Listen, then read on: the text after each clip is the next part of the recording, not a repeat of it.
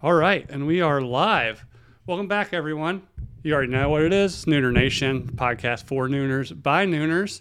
As you can see, my camera is a little crooked, but life goes on. We'll work past that. We'll get through it. And, of course, I always have to have some sort of technical problem through all of this. So before we get started, before I introduce my guest, you already know the drill. Like and subscribe on YouTube. We're getting pretty close to the 200 mark, which is, not a lot for a lot of people, but 200 goes a long way for small podcasts on YouTube like me. So, if you haven't subscribed yet, please subscribe. Go tell your friends. I would say go make a bunch of bot accounts and do it. But if you have a bunch of subscribers and no actual views, that kind of hurts you. So don't do that. Just go tell people to subscribe. Go steal like your parents' phone and subscribe them, things like that. So also rate and review on iTunes. Hit the 5-star, leave a review. Like I've always said, I don't care if it's negative. Just leave a review. Or leave something really funny. I think I'll have to post. There's been some funny ones. I'll have to post some on the Instagram later. Yes, IG girl, we are live. So, yeah, we're a little late. Sorry, I had my oldest had his school orientation. We just moved, so he moved to a different school. So had to go do the orientation. Luckily, he's in first grade, so it's not a huge deal moving. But we had to go do that. Ran a little bit behind, but we got it started, and we're earlier than normal. So again, like and subscribe on YouTube. Go out to iTunes, rate, review. Spotify you can rate now. So yeah, and then also, again, one of the biggest things that help is just share. Go if you follow the Instagram page. When I hit post and stuff, share it. Copy the link to the YouTube channel. Share it. It goes a long way. So we'll move. With that, I'll introduce my guest, whose name is not Taylor. That's just what's going on there, and the first thing you're going to notice is that the guest does not show his face, and that is for a reason I'll let him get into. But I'm joined tonight by BC Sanders. He has a podcast. I think he kind of works with the Failure to Stop guys, Eric Tanzi, who is a big supporter of the show. Love Tanzi, and then Mike the Cop. So he does the Disruptor podcast, and I think BC, is that on the Failure to Stop network? It was. We were the Tuesday spot, and unfortunately, because of my job and potentially signing contracts or any of that stuff, once scheduling gets involved, I couldn't deliver, and I told Tanzi, I can't do it, and I apologize, man. So we weren't able to stay on their show on Tuesdays, right, which we enjoyed. So we independently, so we are still doing a podcast. We just can't do it on a weekly basis and deliver for them. Yeah. And I can't leave anybody hanging like that, as good as they are, because they got a strong show. So oh yeah, it's hard. Trust me, I just do this on my own, and I mean I've missed a couple weeks. I try to keep it regular, but dude, life. And I mean, with your background, you were going to be on a couple weeks ago, and then you texted me right before, said you got caught at work. So which that's the life, man. Yeah, and that's the bad things. We went, my co-host and I, we've worked together on 2 or 3 different gang units throughout our careers, and we went probably 2 or 3 weeks without even being able to record, because I'm hopping from gang conference to police leader conference, and he's got his stuff going on, and so eventually we settled down and just posted, another episode recently. But yeah, it's hard to stay regular. Oh yeah, for sure. I mean, any other time you just eat a bunch of fiber, you're good to go when it comes to content creation. Not a whole lot you can do about it, right? So right. Address if you're watching the show, address kind of the elephant in the room. Don't show your face. And like we said, when you said you got caught up at work, knowing what you do, I was kind of that's not just the boss coming in and say, hey, can you get a report done for me? So go ahead and give yourself, introduce yourself a little bit, kind of say what you do and why it is that your life is so hectic. Yeah, yeah. No, so I'm currently working homicides, and so I have throughout several years, at different times, worked on homicide units. My background, I've worked on street level gang units. I've worked with an FBI task force and dismantled an entire East Coast blood set, and that took like a year and a half. I've worked gangs on like every level. That was my thing when I became a cop. Was I saw first it was like Bloods on the corner, and then we started seeing Crips, Sureños, Latin Kings, Vice Lords, like gangster disciples. The more I learned, the more I saw, right? And so I've worked gangs on patrol, through a drug unit, through aggravated assault detective. Like I've had various assignments like that where the common thread has always been gangs. So that's always been my thing. So the running joke is people will say, "Oh, you see me, don't give me a speeding ticket or something." I'm like, I've never written a speeding ticket. Like I don't even know how. I've never done that. Like my first beat when I was a patrol officer was a very small, maybe two square miles, if even that. It was mostly apartment complexes and some city parks, and like just like one of the most violent areas of the city. So I was good with that. I didn't want to run radar and write speeding tickets. I wanted to go after dudes with guns who were trying to kill other dudes. Right. So if somebody sees you, a speeding ticket is probably the least of their worries at that point. Well, I would probably have to ask them, look, how do I even write this thing? Like I'd have to ask the citizen, you ever had a speeding ticket? Yeah, I don't even know how to write one. Like that's the thing. Like I can stop. I used to stop cars all the time on patrol, but it wasn't for speeding. It was for like other violations. And normally it would be, hey, I stopped you because you're not right, wearing a seatbelt. And then I see where they live, their address, and I'm like, oh yeah. You know about that shot house down the street, or hey, so and so just got shot in your neighborhood. And they're like, yeah, what y'all doing about it? I don't know. What do you got? I'm not writing anything down. And then they just start giving you info. And you're like, all right, boom. Next time, wear your seatbelt, please. I don't want to see you die in a car crash. You go to your car, you take that info, push it over to detectives, help clear a homicide, and then you go, cool. I feel better about myself today. Right. Right. So can you tell us who actually shot Tupac? Yeah. Oh, this is cool. Okay. Like all jokes aside, do you read a lot or no? I see some VHS tapes there, so I know you watch movies. Yeah, I mean, like, okay. I'm from the South, so I could read like on a second grade level. Right. That's all you need, man. It's like, no, seriously, there's a book called Labyrinth. And it actually goes into like Tupac and Biggie's murders. And it's all about LAPD, some of the corruption going on then, the whole investigation. And I think that Johnny Depp and Forrest Whitaker were in a movie recently that was adapted from the book. Huh. But I read the book a while back. Whether that's 100% true or not, it was a good read. So if you read it, it'll kind of allude to who the detective thought shot Tupac. All right, I'll have to make note of that and check it out because I'll watch that. I'm a huge Tupac fan, and that sounds like probably a pretty good read. So yeah, and it is. It's not like some college professor wrote it and is pontificating. It's just straightforward narrative. You're just reading this investigation. So gotcha. I'm a nerd, dude. Like I'm surrounded right now in this room by 4 bookshelves. Nice. So, Nice. Yeah. Do you have OJ's book there? What is it? If I did it. Oh, I did it or whatever. No, I do not. I do have several like gang books, but if like a gang member writes a book, usually I will buy it used, just because sometimes some dudes, I don't want to put money in their pocket. Now, if they're really reformed and they're trying to help people, yeah. But there are a few books that I won't even reference on here, but I've paid like, 2 pennies, 3 pennies for them or whatever. Right. So, man, OJ did it, right? We were like, is that even? If you go back and read, okay, so there's a guy named John Douglas. He was a FBI profiler, psychological profiler. So there's a show Mindhunter that was like huge, right? So when you're watching that show Mindhunter, it's based on John Douglas and Robert Ressler, these 2 FBI agents in real life.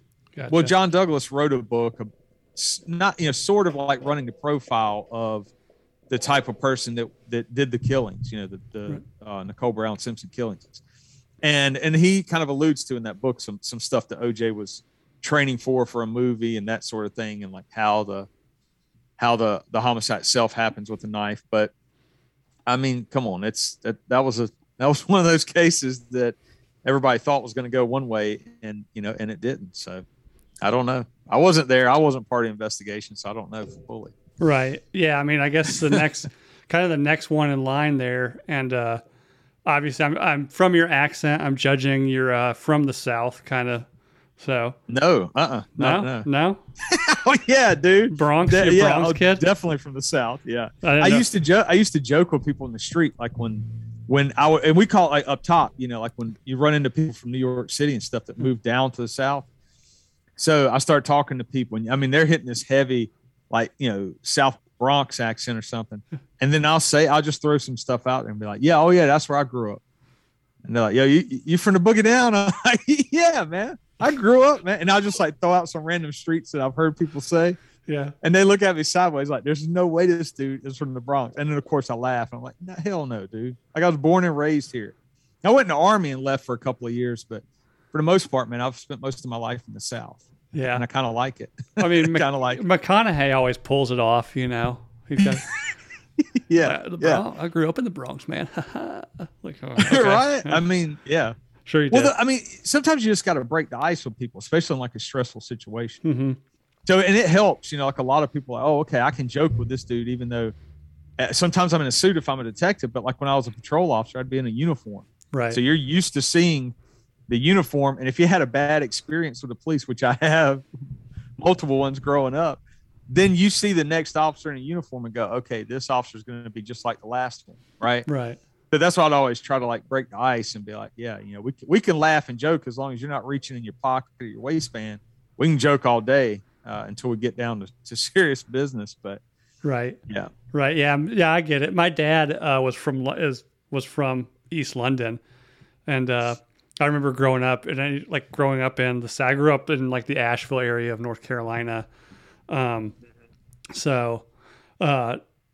People would ask like, "Oh, I love your accent. Where are you from?" And he'd always be like, "New Jersey."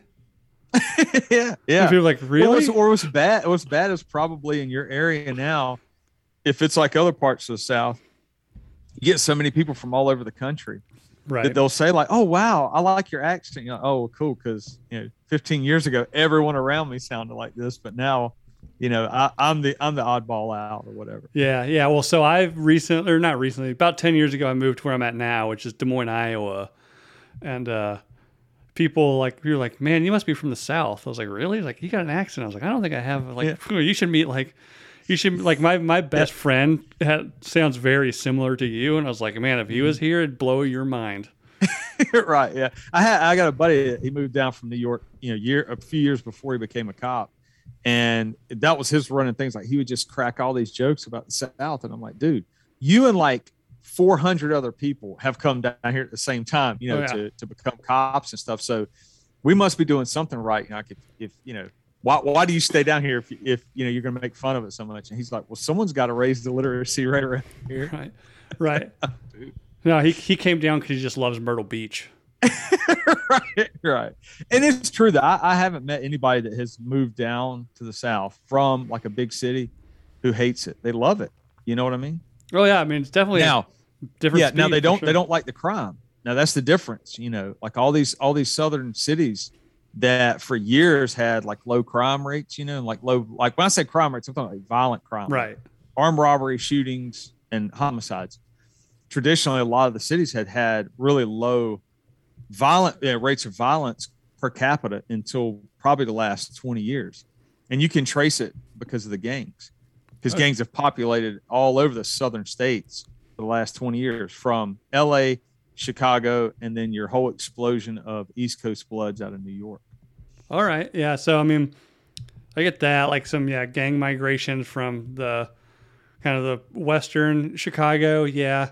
But, I mean, before that, I mean, was there anything like, I'd have to imagine you'd have some kind of Latin-based gangs coming out of Florida, right? And, in the South, probably a lot of like white supremacist kind of stuff going on as well. Okay. So, and just so everybody knows, like, dude, I teach up to like 5 days. Like my gang classes are very, very in depth. So when we're talking about gangs, I go all the way back to like the origin of each gang, what city they come out of, why they or how they can populate in a city, or how that I use an infection like as a comparison. Right. Like why, so when you mention Florida, you may have gangs that are operating in Florida, but historically may have been out of Los Angeles. Gotcha. Right. So, so when you go back and trace, like basically Bloods originate in Los Angeles, Crips originate in Los Angeles, Gangster Disciples, Chicago, Latin Kings, Chicago, Vice Lords, Chicago, Maniac Latin Disciples, Chicago. Right. So that, but they, through evolution and moving and people going to prison, it just begins to spread. So really, you don't see the nationally recognized gangs out on the East Coast and in the South until, like I said, like that you start to see it happen in the 90s. So by the mid, like 1993, 94 in Rikers Island, New York, you see an explosion of local, like neighborhood gangs, and guys are getting arrested. Like they've already got these gangs kind of established. They go to Rikers Island, they're waiting for the court dates and stuff or whatever, and they're serving, less than 2 years or whatever. And then some of these guys make connections to Los Angeles. They see this whole blood movement, and they create their own United Blood Nation in Rikers Island in New York. So in the mid-90s, it's this explosion.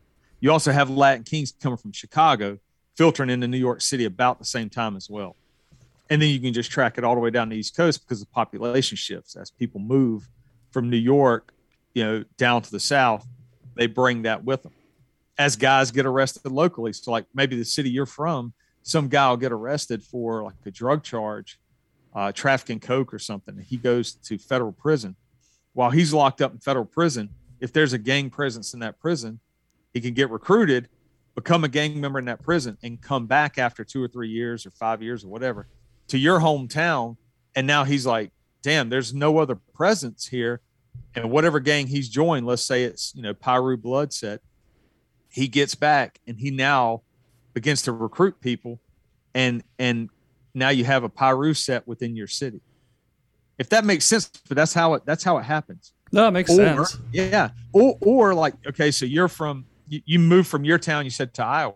Right. So when you move somewhere and you go somewhere new, you're taking your knowledge with you. So as guys have moved around from city to city and they're gang members, they go to those new cities, they check it out. And I mean, you know the deal. You start feeling the vibe and go, okay, there's no one here that's Crip or whatever. And someone that's like, say, rolling 60s Crip, they move to a new city and go, okay, well, I'm going to establish a Crip set here. And it's like a franchise. Now they just get to recruit people. And the more people they recruit under them, the more money they can make. Man, yeah, it's nuts. Crazy, man. This is not what people think it is. They think these Bloods, Crips, like all these gangs, MS-13, 18th Street, like all this stuff. They're thinking that this is just like a couple of wild kids in the neighborhood throwing a bandana in their pocket, and then going and committing some crime. Right. These are criminal organizations, man, that are, some of them are transnational now. Like I mentioned, MS-13, 18th Street. They're from the U.S. all the way through Central America. Right. Yeah. Yeah. I think. It's bad. Right. Yeah. It's nuts. I mean, like, what is, you talk about, like almost like it's your reference of like it being a franchise almost. It's like, is there actually organization behind that? Or is it just like this guy moves here? Oh, I'm starting a new blood thing here. But he doesn't really have any affiliation with where he came from, or is there actually like is there an organization to this? Yes. Yeah. Each gang is different. So when I'm teaching this, or even like when I'm talking right now, you may have some cops listen to this show, and where they patrol or where they, investigate, they may have some gangs there and then go, oh, what this dude's talking about, that's not how our gangs move. Well, it may be because you've got a different type of gang there. Right. So if you look at like Latin Kings, highly organized, like highly intelligent, very good at public image, right? So you can like Google King Tone, Tone, right? And you can pull up videos of King Tone. He's a high-ranking, or he was a high-ranking Inca with Latin Kings. And they have these videos of him talking. He is very, almost like a politician, very, very like a positive image on the surface. to the public. So when you start tracing Latin Kings, and now, through research, you can read federal documents and RICO investigations in which the FBI or ATF or whatever will team up with local organizations, and they'll investigate these gangs because they're committing murders and that sort of thing. So then you can actually read some of these documents. They're, like, I read one's like 50 pages long, and it just outlines the entire gang and the murder for hire cases they had, the actual murders they had committed, how they had gone to war with MS-13 because of that area they were in. It'll blow your mind, but then you look at it and go, okay, we are dealing with organizations. So the nice thing about that is, if you want to try and control or at least decrease the armed violence in a city, you got to go after gangs. You'll probably decrease most of your violence by like 60% if departments get very active on the gangs, right? Because they can be so highly organized and they're learning from one another. And so if you have a rank structure already set in place, you have, let's just keep it simple, a supervisor basically training or teaching younger guys how to commit crimes or how to go undetected when they do commit these crimes, right? So they're learning each time they get arrested. So when a person gets arrested, say for a drug deal or a drug sale, the defendant, the arrestee, the gang member, they get what's called discovery. They get to see everything that the police department has on them for that case. So when they see that, let's say if it's a recording device of their drug sale, the defendant gets to see that, and then they start to learn the tactics that we use. They understand some of the technology we use. So then they just adapt to it. So what we used to have on the street level corners, guys are selling drugs to cars passing by, like an open air drug market. They've all now, like, for at least a lot of the trend in the South, is they've evolved, and so when they move indoors into like hotels and stuff. A recording device of their drugs. You know what I mean? Right. Yeah. No, it makes total sense. So when once they move into a hotel like that, now you don't have them on the streets. So you don't have guys that can just ride by and just shoot at their enemies or try to take over that corner. Now you got in a hotel, and they'll actually go in and take over. They potentially can take over an entire hotel or motel, I should say, like smaller scale motels. Oh, what? They're not hitting up the Embassy Suites downtown Atlanta? It depends, man. I'll tell you what. It depends. Like some cities, one I know of had a 3-story motel, and all they would do is, it was a local blood set that got pretty good, but they can go in and they figure out the staff, whoever's working the front desk. And if they have some type of vice, whether it's they like prostitutes or they have some type of drug use, or they may just pay them cash, but the gang member will come in and be like, all right, I need a room off the books, but I got a girl that'll do whatever you want tonight, right? Right. So they may bring in a prostitute and say, here, you can have a free trick or whatever. Let me get a room off the books. So then that clerk, in essence, will give them a room key, not put their name on the books, and let them operate and sell out of that hotel room. So some clerks realize, I can make money on the side like this. This is easy. The word gets out between gang members, and they're like, this clerk is good on, say, Tuesday, Thursday nights, or whatever their work schedule is. And so everybody starts to go to that clerk, and if it's money, they may pay him money, Right. So they're making money off on the side, or they're getting free drugs on the side, or tricks from prostitutes. And then they get to operate out of the hotel room off the books. So then you have to switch up your tactics as like a drug team or a gang team to actually get surveillance on those areas and work informants and start hammering them in the hotels. It's always evolving, and you always have to try to stay ahead of it. You can't just sit back in the parking lot and eat donuts. You know what I'm saying? Yeah, I mean, that's too bad. I love donuts. I eat the hell out of donuts. I'm kidding. You can eat donuts and still do surveillance. Oh, dude, the new house, it's a big problem. Our new house, literally on the corner is a Dunkin' Donuts. Hey, go there every day. Go there twice a day. I damn near am, because my kids in the morning, I get them starting warming them up, and like, hey, what do you want for breakfast? Donuts. I'm like, we're not doing donuts. We want donuts. They're 6 and 3. So there's no reasoning with them. Yeah. And they've already tasted them, right? Probably, yeah. They're already hooked, right? Yeah. You should go after Dunkin' Donuts. They're getting these kids hooked on this shit. right? Yeah. And Well, I used to joke with people when they would see me, and like if I was going in and out of Dunkin', especially like later at night, and but that was always like the running joke. So I would tell the citizens that we had a policy that our chief or our department would not let us go inside of a Dunkin' Donuts in uniform because of the stereotypes, right? And citizens would like feel sorry for like, oh, that's so terrible. No, I'm just kidding. But the whole reason we have that stereotype is because usually Dunkin' Donuts was, or any kind of donut shop was like 24 hours. right, yeah. It was open all night. So if it's 4 a.m. and you want a cup of coffee, you just kind of want to sit and try and catch your breath and relax. Use a donut shop is where to go. And then you go there and they may give you free coffee or free donut. And the clerks don't want to get robbed. So they really want cops there, throughout the night.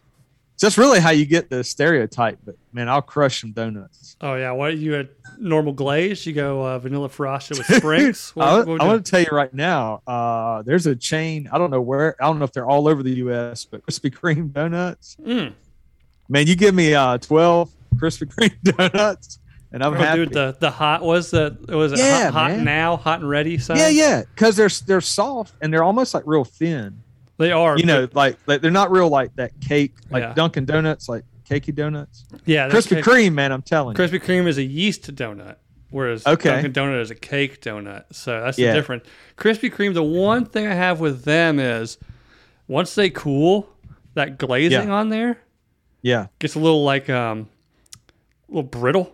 It gets everywhere. Well, yeah, it's because you're an amateur. What you got to do is put it in the microwave for right at 7 seconds. And dude, I'm telling you, it brings it right back to life. Oh, dude, see, here's the thing. And you can eat it and enjoy it. If I'm visiting in the South, like Krispy Kreme, like sure, I'm going straight to Bojangles, dude. That is, dude, you talk about riding the drag, or was it chasing the dragon? I move here, no Bojangles. I get there, I get back to the South. I'm a fiend, dude. Cajun filet biscuit and a mellow yellow. Keep them coming, man. So at one point, I started training rookies in the field. So you have a citizen that joins a police department. They go through an academy, and our academy is really long, really intense.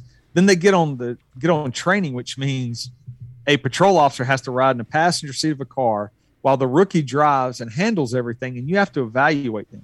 So you're basically like going to hot calls like active shooters or robbery in progress, and you've got to like let this rookie stress out and handle it and follow them and kind of guide them, right? So I have this rookie, and I always would just eat out of a cooler. I'd bring sandwiches, whatever, like, because we really didn't have restaurants where I worked at. And he wasn't used to that. So he's just like, I got to get something to eat. All right, dude, all we have are like 3 different Bojangles anywhere in our district. That's about it, because they're everywhere, every corner. And literally, in a 12-hour shift, we ate Bojangles for breakfast, lunch, and dinner. And I'm like, I don't think the human body is supposed to eat Bojangles in a 12-hour period and go through these highs and lows and these spikes of adrenaline we got going on today. That is a lot of Bojangles. We had been to the jail twice that day. We had two physical rests throughout the day, and then all this other stuff. I was like, all right, tomorrow, man, like pack a lunch. Like we can't be eating 2 Cajun filet biscuits and like 2 or 3 of these Bo-Berry biscuits or whatever those things are. Bo-Berry biscuits, yeah. Oh man, he got me on those. I'm like, nah, dude, like this is an addiction. We got to stop this, man. Yeah, like you have to run after somebody or just like sweating out chicken grease. Oh yeah. I know a guy in another agency who he had just eaten a Whopper. Was that Burger King Whopper, I guess? Mm-hmm. Fries and drank the big old Coke or whatever.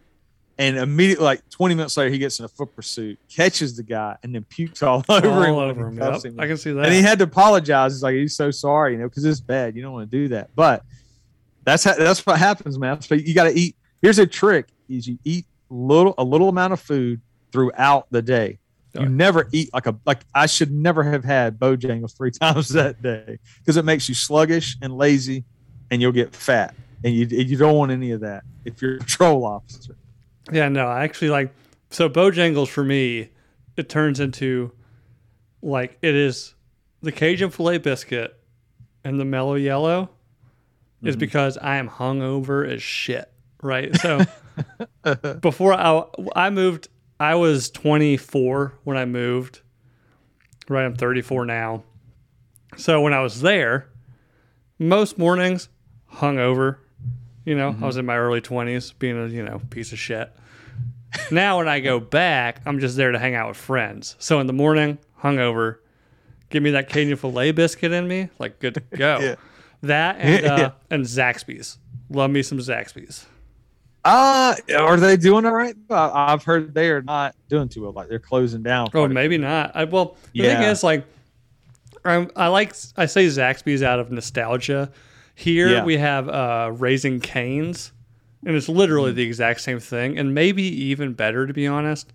Because there's a Zaxby's in Kansas City, and my wife and I go to like at least like one Chiefs game a year, because she decided she likes football right around the time the Chiefs started getting really good, and they're local. That's good. Yeah. Yeah, then you can be excited about watching football if somebody's winning, right? Yeah, so the last time we went to a Zaxby's was in Kansas City, and it wasn't very good. So yeah, I've had it a few times. Yeah. It's the sauce. The sauce is good, and the bread. They have that good garlic bread. They're like the Texas toast. So, yeah. So we digress.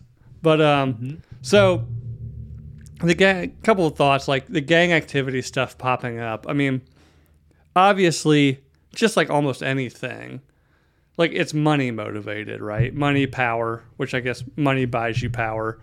So like what, like is it mainly drugs? Is it like petty B&E stuff? Is it sex trafficking? And I know like you said everything's different, but like what is the main, like if you were to have to pinpoint kind of one, I guess, thing, like one crime thing, for lack of a better term, to start targeting a gang? Like, is it drugs? Is it prostitution? Is it trafficking? Is it B&Es? Right. Like, what? I guess what's the bread and butter? Yeah, it is. It's very similar to, like when you're looking at the gang, each person has their strong suit or their skill set, right? Right. So we'll keep it very simple. Let's say we are looking at a blood set. So if I say blood, people go, "Oh yeah, they wear red." That's what most people know, right? But when you're talking about a blood gang, it is, there's no such thing as the highest ranking blood. Okay. Right? It's more like a profession as opposed to a huge gang, so to speak. What you have are called sets or nations. Okay. So you will have an entire conglomerate of these sets. So think about it this way. If I say blood, people go, "Oh, okay, that guy's a blood gang member." Say, "Yeah, but is he East Coast or West Coast?" Right? So all I'm doing is breaking it down into almost like scientists do genus and phylums and stuff and species. Like that's all we're doing, or an organizational chart. So then I go, okay, if you tell me this dude's a blood, okay, is he East Coast or West Coast? He's East Coast. Okay, he's East Coast. Okay. Is he UBN or is he NYBBA? Is he New York Brim Blood Army? Yeah, he's New York Brim Blood Army. Okay. What set is he? And then you just break it down into these smaller sections. They're multi levels. So I'm about to say, this sounds a lot like, the multi-level marketing that all my friends from high school try to get into. Yeah. Pyramid scheme, right? Yeah. Is that what you're saying? Like the pyramid scheme? Yeah. Yeah. So really, and some of the East Coast blood sets capitalized on that and began to charge dues. So each member had to pay $31, right? So for some of these sets, these guys were paying $31 every Friday or Sunday. It depends on which days they're going to do their meetings. But either way, they go to you go to a meeting, and some of these sets, like in our city, were 50 or 60 members in a set, right? Gotcha. So imagine guys going to a city park, and girls, and they're all gang members. They're all part of the same group, the same collective. They have the same chain of command. And they're sitting in a park, and one person is saying, "Okay, we got to pay dues. Let's go ahead and collect them." And they go through, and each person has to pay $31. Now you take 31 and just multiply it by 50. And I'm not a mathematician, but I mean, that's some good money. You take that money, you put it into basically what they sell or what they say to the members, is that this is like our locked box. Like this is our kitty or our fund right here.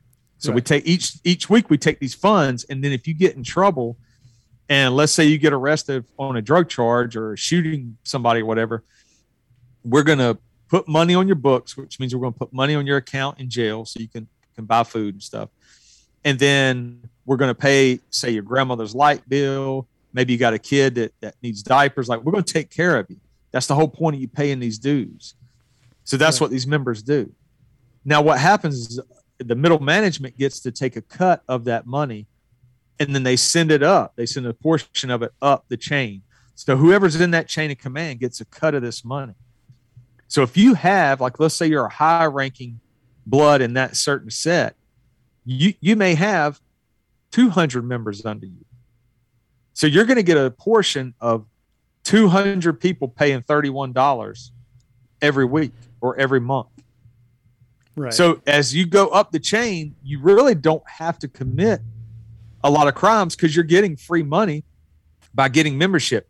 So that's also how your gangs spread and expand and grow so quickly, what seems like overnight, because middle management is recruiting more people. And as they recruit more people, those people, if they can bring more people in and they can kind of show heart and they can pass some of their tests, they can get rank. So once they get ranked, they can recruit.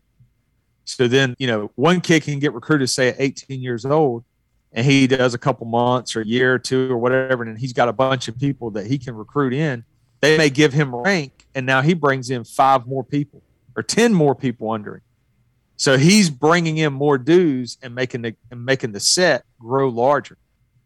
Now, for a criminal organization, you're making money and you're becoming financially stronger by growing this membership, but you're really weakening your set because now you have so many people that haven't been vetted, right, and that may not have that heart, to put in work to do violence in order to protect your fellow gang members, or if there's a certain objective you're trying to do, if it's take over a block or do whatever, or if you just got ongoing beef, like that's their downfall. So what we've seen, or I say I've seen for almost 20 years now, is the evolution as certain sets grow so quickly and charge dues, they also are very vulnerable to us flipping some of their members and even some of their managers into informants.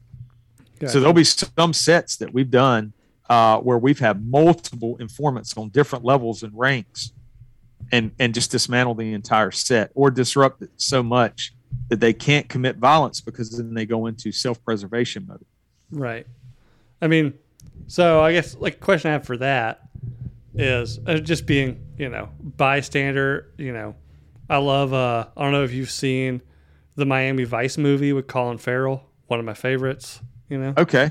I haven't seen it, but I will see it. Oh, yeah, if you say it's good, I'll watch it. Oh, it's awesome. It's Michael Mann's the director, who's actually one of my favorite directors. He have you seen Collateral with Tom Cruise and Jamie Foxx? No, man. But I remember the old Miami Vice show. I know Michael Mann's work, so I'm good. I've watched Heat. Heat, right here, dude. Yeah. I see it. Heat? Yeah. Dude, Heat. Fucking awesome. Actually, you should know what. Reverse. Here we go. Yeah. I think they, at one point, the FBI was using that shootout scene as kind of like a training thing about, this is what, you will experience. This, it was so, technically well shot, the shootout scene of them robbing that bank and shooting their way out. The FBI was like, yeah, this is probably going to be, if you're dealing with intelligent people, this is what it's going to be like. Yeah, and well, when you're training, that's what you always try to train. You don't train for if this guy just pulls a gun, whatever. You try to train for if someone has your tactics and can mirror your tactics, how are you going to address that? So they're in Heat, they're shooting, moving, and communicating. They're moving from cover to cover to cover. They've got magazines, basically like Velcro, so they can just do quick mag checks and changes. So, and that was a small part of the movie that made it so great. But, if you watch something like that and then go, okay, in the real world, we've got some former, airborne rangers who are robbing banks, which you've got that. There are former special ops guys who have done bank robberies and stuff. Yeah, I think Tansy just did a show about that, didn't he? Yeah. Yeah, we were talking about it, and I'm like, dude, you gotta be kidding or something, right? Yeah.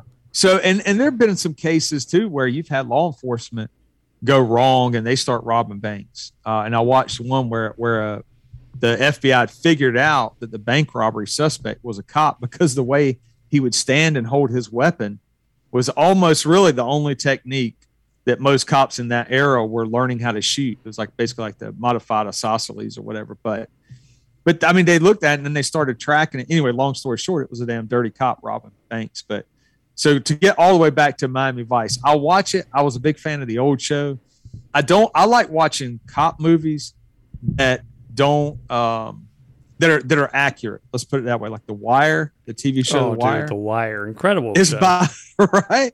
So now I recommend that to people. They often go, well, this is kind of boring. And I'm like, well, boring because you're conditioned like to see a John Woo movie where guys are like blowing up and jumping over cars and stuff. But you watch The Wire, and that is almost like watching it's like a documentary. I mean, it's so accurate to what it's like when you're working like an OCDETF case or a RICO case, and you're trying to basically dismantle a criminal organization. Is wonderful writing, dude. Yeah. R.I.P. Omar, by the way, passed away recently. Right. You know, one of the best characters ever, and that dude as an actor was phenomenal. Yeah. Did you? I don't know if you ever watched Boardwalk Empire. Yes, he was in that. Yeah. Yep. My kids don't get it, but my wife gets the reference, so I say it all the time when my kids start acting up. I'm like, I ain't building no bookshelves. Right, dude. He has a small bit part in the movie The Road, which is very depressing, but it's based on a book. But yeah, I read the book. I read the book, so I knew better than to watch the movie because the book is, just woof, rough. Yeah, it's a great one, but man, it'll. I mean, it's good. It's probably very accurate to what life would be like if that set of circumstances all happened. But yeah, sadly it is. He's got a bit part in that movie though, and he's incredible, dude. That dude is great, and that Omar character, that's legit, man. Almost every city always has a guy who doesn't follow any of the rules and robs the drug dealers. And everybody's scared to death of him. Almost every city's got that. I mean, if a guy like that's in your city and he's just robbing drug dealers, do you kind of just let him go? I don't know. Who? Oh, for police? Yeah. Oh, no. That's who you want to catch because he's going to put some people on the ground, man. You know what I'm saying? This is what happens if he robs somebody and they don't know who he is. Like in The Wire, they would be like, Omar, and they just start after a while. They throw the red caps like out the window. You know what I mean? Like they just throw the drugs out the window. Like, don't even come in here. Like, here's what you need or whatever. Right. So, but if you can't catch those dudes in your city, and they go like where either someone says, "I'm not going to give it up," like Omar anymore, or they hesitate and they get shot. I mean, it'll happen. Like they'll start putting people on the ground. Then they realize, oh, well, when I kill people, I don't have anybody that can come back and testify or come back and get me. Okay. Yeah. You know what I mean? Makes sense. So psychologically also, you don't ever want somebody who has the most violent mindset in your city to feel untouchable or to feel like the department is so, I don't know how to say it tactfully, but like so slow to respond that you stay ahead of them. Like that's the thing, like in a city, you always want to condition gang members and your most violent offenders. You want to condition them to believe you can't win this. Like either you're going to end up dead in a wheelchair, right? Because of gunshot wounds, or in prison the rest of your life because we know everything about you. Like, we'll go and intercept people and say, listen, this is the deal. I know when you got recruited. I know what rank you hold. I know all the babies, mamas, and all the women that you know and where you put your head down. I know where your grandmother lives. I know what grade you had in high school. I know what grade you dropped out. I mean, like you lay it all out there, and then guys oftentimes would be like, all right, well, damn, you're doing your homework. And then you can say, but I'm only telling you this because I'm giving you the heads up. Like you're in a city right now where you're not going to win in this game. You're not going to, this gang life is going to ruin you. And especially now that you know how much we know, you would be a fool to go out there and either carry a gun when you can't carry one because of your record, go out there and put somebody in the ground or put in work or do anything like that. Like you would not be smart to do that because we're already on you. So the best thing you can do is lay your flag down, which means kind of going out of the gang on a good way. Mm-hmm. or move to another city. Hell, go to another city and whatever you want to do. But in our city, you're not going to be able to do this unchecked. And so if we know all this intel about you, you can imagine crimes that we know you'll commit in the future. Right. Or you take our advice and you don't do it. And we have had guys that like one guy was planning, he put a hit out from jail, right? So like guys in jail get jail phone calls so they can call out. It tells them they're on a recorded phone line. They know the first thing they hear when they pick up the phone is you are being recorded at this facility, yet they'll still put hits out on people for the jail. Like basically you need to take care of this. So they'll use like coded language, like I'm not telling you, put him up out of his shoes, but you got to lay him down. Right. So then the guy will be like, oh, okay. He don't want me to kill him, but he definitely wants me to shoot him and let him know that, or whatever. So we had one of those where we were listening to a jail phone call and going, okay, this dude just put a hit out on this guy and we know who he's talking to. So what are we going to do? We're going to sit back and let him shoot this guy? That's some movie stuff. You don't do that. So we're like, okay, we were like a plainclothes unit. So we had long grown out hair, goatees, beards, I'm rocking like a punk rock t-shirt and Vans tennis shoes, or whatever. But we just go step to this guy at his house and lay it out and go like, hey, look, this is our thing, man. We're a unit that we're not in uniform. We're in plain clothes. And our only job is to keep you from killing somebody. And we already know that you got the hit from this dude. You hold this rank. We know that who your target is and why your superior wants him shot. But the good news is you're not going to go shoot him now, are you? And the dude looked like he was going to puke. And he said, no, sir, I'm not going to. He's like, as a matter of fact, I thought it was stupid that we were even talking on the jail phone call about that. I said, well, the problem was that you thought we didn't know coded language and that we wouldn't be doing this. Like, imagine this is what we do, man. This is what we live for. Because now you get to live the rest of your life knowing that you're not going to prison for shooting somebody. And as a matter of fact, you're probably never going to pick up another gun, or you probably won't even go to the next 9 or the next meeting because we're going to be monitoring the meeting, right? And he was like, yes, sir. He's like, I didn't know that. Like basically guys will get recruited and told that the police know nothing about the gang and that we're really stupid when it comes to gangs and that we would never know the hand signs. We wouldn't know the rank structure, the lingo, their hit 'em ups, their prayers, their like none of that. So when gang members get brought in there, they are programmed or they're conditioned that they're on the winning end. And then they intercept or we intercept them and they go, and it blows their mind. Like, how do you know my hand signs? How do you know how do you know my street name? How do you know my family nickname? Like, how do you know all this stuff? And it's like, because we want you to understand that we're going to clear our shootings. We're going to clear our homicides and we're giving you an option out. Like you can leave. Like we know enough about certain gangs that guys can leave. It's not like the old days where you hear like, oh, you got to kill somebody to get out of the gang. Like a lot of gangs are not like that. They can go out in a box or whatever they say. What's that now? What was it like? You always like the only way out is in a box. Yeah. So, years ago, a lot of the gangs that were smaller and more tight knit, that would be like maybe one of the rules, like, oh, you got to shed blood to get in the gang. Now you got to kill somebody to get out and all this. But really, some of the gangs were not letting people out. They were like, no, like this is for life. You're not leaving the set. And they were hanging on to disgruntled workers, basically.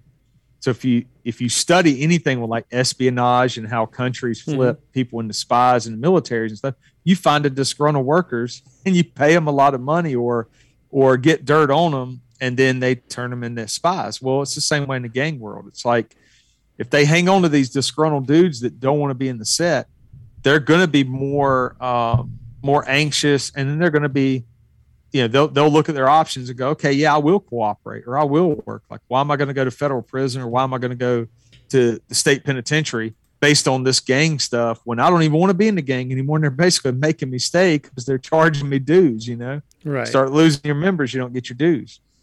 So all this stuff, has evolved. Now, there are some gangs that they may have a harsher rule about that and be like, no, you can't leave. Or there are certain things they may have to go through in order to get out of the gang. But often, like, the terminology is like they'll say, I laid my flag down. So you're talking about like traditionally gangs will fly colors of bandanas, and that kind of comes and goes, man. We'll see it for like 5 or 6 years. You'll see everybody flagging, Bloods, Crips, everybody. Then all of a sudden everybody stops for a while, a couple of years, and then it comes back, but that's what they call it. Their bandana, they treat it like the flag, like the national colors. Gotcha. So for like cops, like when I'm teaching cops, it's like, if you run across a bandana, what you see is a bandana, look at how is it on display? Is it folded a certain way? Is it in the back right pocket? What color is it? Is it bright red or is it burgundy? Oh, it's burgundy. It's folded. It's in the left back pocket. Okay, he could be Piru, or he could be, Brim or whatever. Like let's go through all this. So when you're looking at those bandana, that's nuts, man. That's crazy. So that's what I'm saying. Like I try not to get too far ahead of myself, but when I became a cop, hardly anybody was working gangs, but we had them. We had them on the street, and I grew up in the same city that I patrol. Right. So when I went to the Army, then I went to college, got a psychology degree, and then became a cop. So there's a couple of years there. I'm gone, but when I come back, I'm like, man, it's a different vibe, and everybody's flying red bandanas in their back right pocket or wrapped on their right wrist. Right. So I'm seeing that everything's on the right side of the body. And I'm like, okay, that means something. So, but when I would ask other people like senior officers or detectives, like, hey, I'm a rookie, but damn, man, I got like dudes posted up. Like, and when I say posted up, like they're standing on a corner selling the cars and stuff. That's what they do all day. It's like they're wearing red bandanas. Like, I know Bloods wear red. They got to be Bloods, right? No, we don't have gangs. This ain't LA. That was like the running joke. But really, nobody was paying attention to it. But that was what was driving our violence, was these sets. So as I just started talking to dudes, man, I'm like, well, like, what does this mean? Like I would see guys doing hand signs, and I would try to like watch it. Like, okay, I picked up that he took his index finger and his thumb, and he made it almost like the OK sign, but his other three fingers, his middle finger, ring finger, and pinky, are fully extended. So it looks like a lowercase b. Oh, and he's a Blood. Okay. And so I would do that. Like as I'm talking to guys as a rookie, like, oh, what's this mean, man? What's it? And they're like, oh, that's B's up. What do you know about that? I'm like, I don't know, man. What do you know about it? And we would joke, like, like two human beings can talk. Right. And so every little bit I started learning as I got to different assignments, I was able to just kind of categorize it and then package it up so I could teach our officers and then eventually agents and deputies and all these people from other agencies, like, look, there's a lot to this. And if we can stay ahead of it and create the next generation of patrol officers and detectives, we just keep the ball rolling. Like everybody keeps sharing information. Don't hoard it, and don't try to be the gang expert. Like create, I tried to create about 50 versions of me throughout different levels so that the same knowledge I had, I can pass on to people. So it can be overwhelming, but the cool thing is the knowledge is there if people want to learn it. So it's like taking a college course. You're sitting in there learning everything about gangs, everything specifically about that set. And then at times I'll bring in sources with their faces covered up, so you never know their identities. But they'll sit there and talk to you. They'll explain to you why they joined the gang, what it was like getting jumped in. So they'll get very specific about their set. And then I've got, a classroom full of agents, deputies, and officers, and they're like, dude, this is blowing my mind. Like we were always told gang members don't snitch and stuff. And it's like, well, okay, but that's the first problem, is that we are defeating ourselves by saying, oh, well, gang members won't talk, instead of getting to know the gang members and going, damn, like this is a 20-year-old dude who's going through a lot in life. He made a mistake. He joined a gang, but he's got 5 kids or whatever, Right. He's doing the best he can to pay his bills. Yep. And now he's realized after a couple of years in the gang, like, oh shit, I have joined a legit criminal organization, and I'm going to go to prison the rest of my life. Right. Yeah. That's kind of what I thought of, like when you're talking about like these dues and where those dues go to. Is like, man, if I can, not that I know personally, but like for a dude living in like Southside Chicago with and living in a community that's almost telling you have no future other than this, like sounds like a pretty enticing thing to do, right?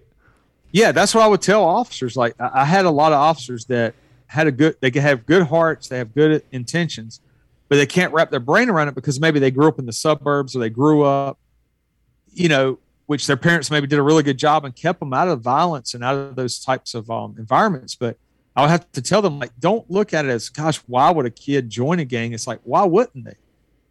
Look around. Like, some of these kids are growing up in areas where there are like no male role models for them other than guys who are already in the gang. That's when you get to your second generation in a city where, a 10-year-old kid is looking around and going, the only dudes I know hanging out in this apartment complex or trailer park or neighborhood are gang members. And they're selling crack and now they're selling heroin or Molly or whatever. They're playing with guns or throwing up hand signs like, this seems cool.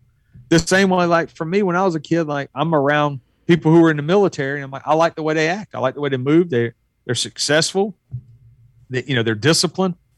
That makes sense to me. So I was drawn to the Army. In the same way, a young man or woman may be drawn to the gang because they see the positives in it. They don't. There's a very small fraction of gang members who are what you would kind of consider the psychopath or the antisocial personality disorder, like where they legitimately can't feel guilt or remorse. And they enjoy the violence, like they thrive on it. So these dudes are, and you can pick it up when you're out there doing work and you're doing intel and you're talking to different informants or you're talking to different gang members. You have these encounters. You ask them, you're like, man, who's the dangerous dude in your set? And they'll tell you, like, that's the one dude you don't mess with. That's why they call him Merc or Homicide or whatever. It's like they have a street name or a moniker that is indicative of violence. So then that's who, if you're in an agency or department, you want to disrupt violence, that's who you go after. You don't worry about, the 5 dudes that are over here selling weed or something. I mean, unless they're shooters, but if your intel says, okay, well, the 6th guy, he didn't really sell weed. He's kind of broke, but he's the one everybody's saying is the most violent in the set. We'll find out whatever crimes he's doing and charge him. Because if he's not out there in the world's most dangerous dodgeball game, he's out of bounds. He's out. You know what I'm saying? Like, he's not in play because he's locked up. Right. If agencies do that, then you don't have to worry about someone getting shot by him or him getting shot. And when you're dealing with gangs, if somebody gets shot, there's got to be retribution. So then you have your fellow gang members that are like, okay, our buddy got shot, so now we got to roll on the dudes that we think shot him. And so it's like you'll go 2 or 3 weeks with no problem, and then all of a sudden, boom, you'll have 12 or 13 shootings back to back that are all linked to 2 groups hating one another now. And each time someone gets shot, it just adds fuel to the fire.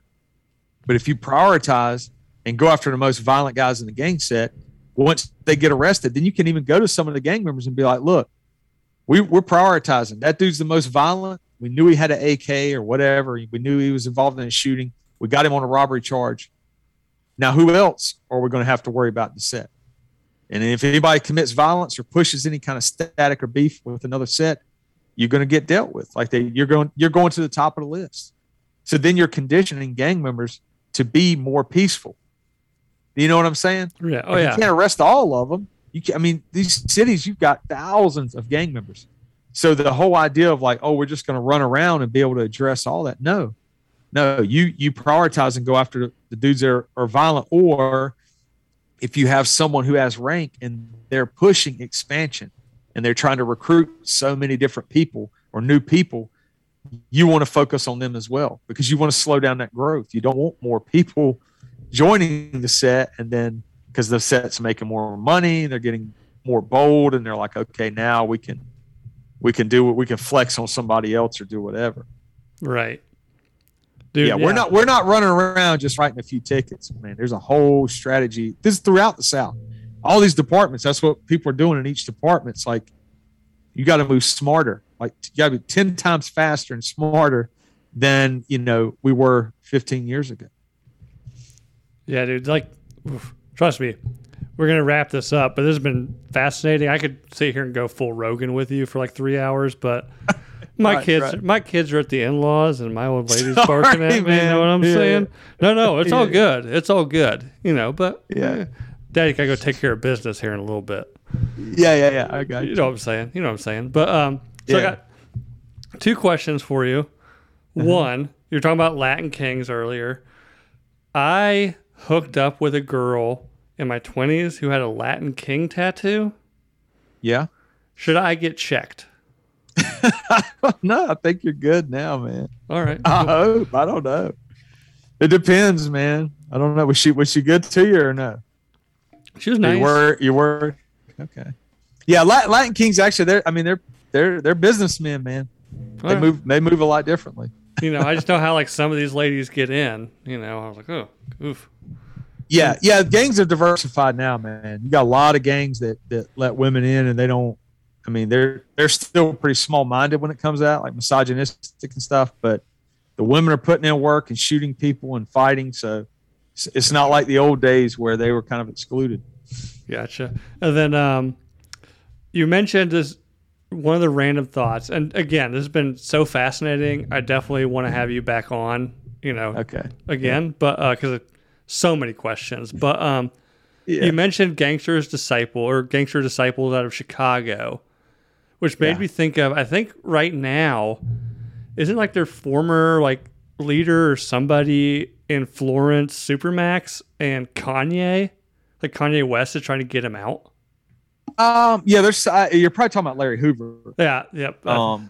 So like Larry Hoover's one of the founding members. Like he and David Barksdale. David Barksdale died in like 1974, but Larry Hoover's been in prison for many years.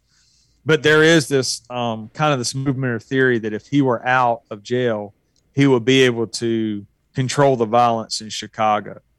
I think that's what we're talking about. But the problem that Chicago has, the way I understand it, I don't work in Chicago, but is that they're so like the rank structure is kind of dissipated with the young guys. So you got like the young reckless dudes with guns who are just shooting and running amok. I mean, it's not. But if you go back and study, and I won't bore you, but if you go back and study Gangster Disciples, aka Growth and Development, when they rebranded, they actually got a couple of $1 million from the Clinton administration and funneled it into Chicago because the Clinton administration thought that Growth and Development was like a grassroots organization to help kids in impoverished cities or impoverished neighborhoods. But the way some of the investigation reads out and stuff is that they basically funneled a lot of the money right into the gang. Moving very smartly though. They're like using the old Al Capone days, use the politicians to your advantage. But yeah. Damn. Yeah. Again. Yeah. Check out Rick Ross. You can YouTube like Rick Ross, Gangster Disciple, Threatens kind of thing. Okay. And he had a tour scheduled a couple years ago. Several states, Gangster Disciple guys got together, flagged up, they covered their faces up, and they basically made videos saying, Rick Ross, you're not real GD, stop false claiming, and you better not come to our city. And eventually his tour got canceled, and I can't remember why, but there was a strong correlation with the videos that were out there on the internet. It's crazy. Oh, damn. Yeah, I'll check that out. I'll also check out the Labyrinth book you talked about. Yeah. Mm-hmm. And then that's good. One more question. Sorry. Like I said, we do live. We got a live chat. And one of my listeners is a huge fan of her. She goes by Imperial Girl. But when she found out you were on, she went nuts. And she wants to know, I asked. She's good people, man. Oh, yeah. Another Southern girl.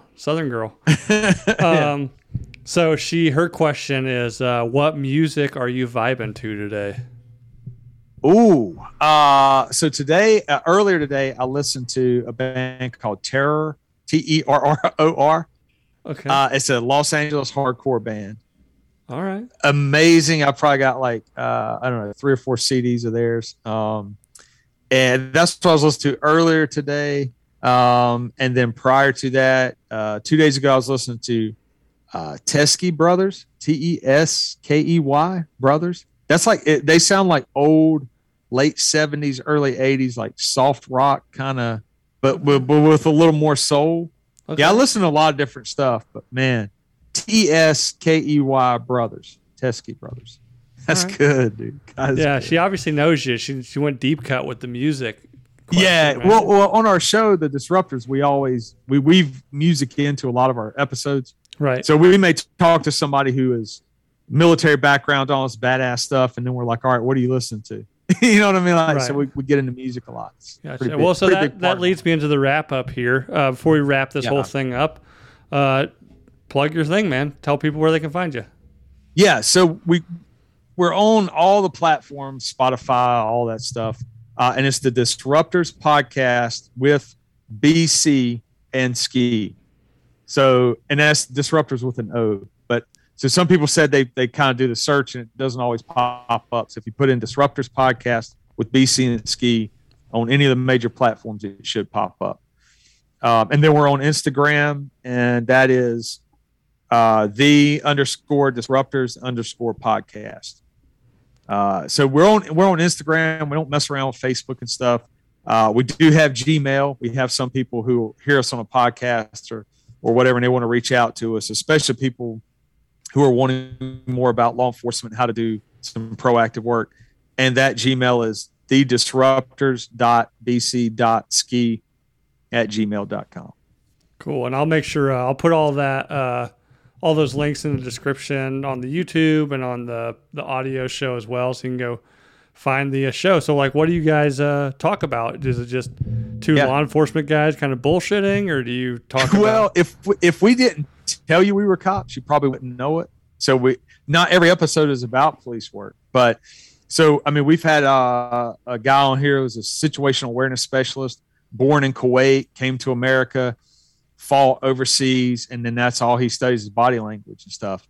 So, I mean, we'll switch from him to, we had a guest, Brock Bevel, who was a drug cop who got addicted to opioids and had to overcome that, and also was in a deadly shooting. So it was a great episode with him. I mean, we get Jason Swore on there, who's founder of Skill Set Magazine. Like we find guests who have really done really cool stuff, but are like just fun to talk to and are not full of themselves and beating their chest kind of thing. So we just got a wide variety. We're going to have some bands come on. We've got some reformed Nazi extremists that we're going to interview who are now living better lives. Yeah. Former gang members and stuff. So yeah, it's fun, man. It's fun to be able to I'm hooked bring already, a lot man. of that. I'm hooked already. Yeah, it's good. It's good stuff, man. We have fun. Well, awesome, man. Again, thank you for coming on. This was incredibly fascinating. Like I said, as you're talking, I'm making notes about questions. It's like we can do another 3 hours. Yeah. You don't have the time. Yeah. I got, Yeah, who man. knows? My lady's on the other side of the door buck naked by now. Who knows? So, so I don't want to miss out on that. But, dude, thanks again for coming out. Everybody go check out the Disruptors. I'll make sure the links are all in there. And, again, subscribe on YouTube. Go find us out wherever you listen to your podcasts. Rate, review. And thanks for joining us. Good night.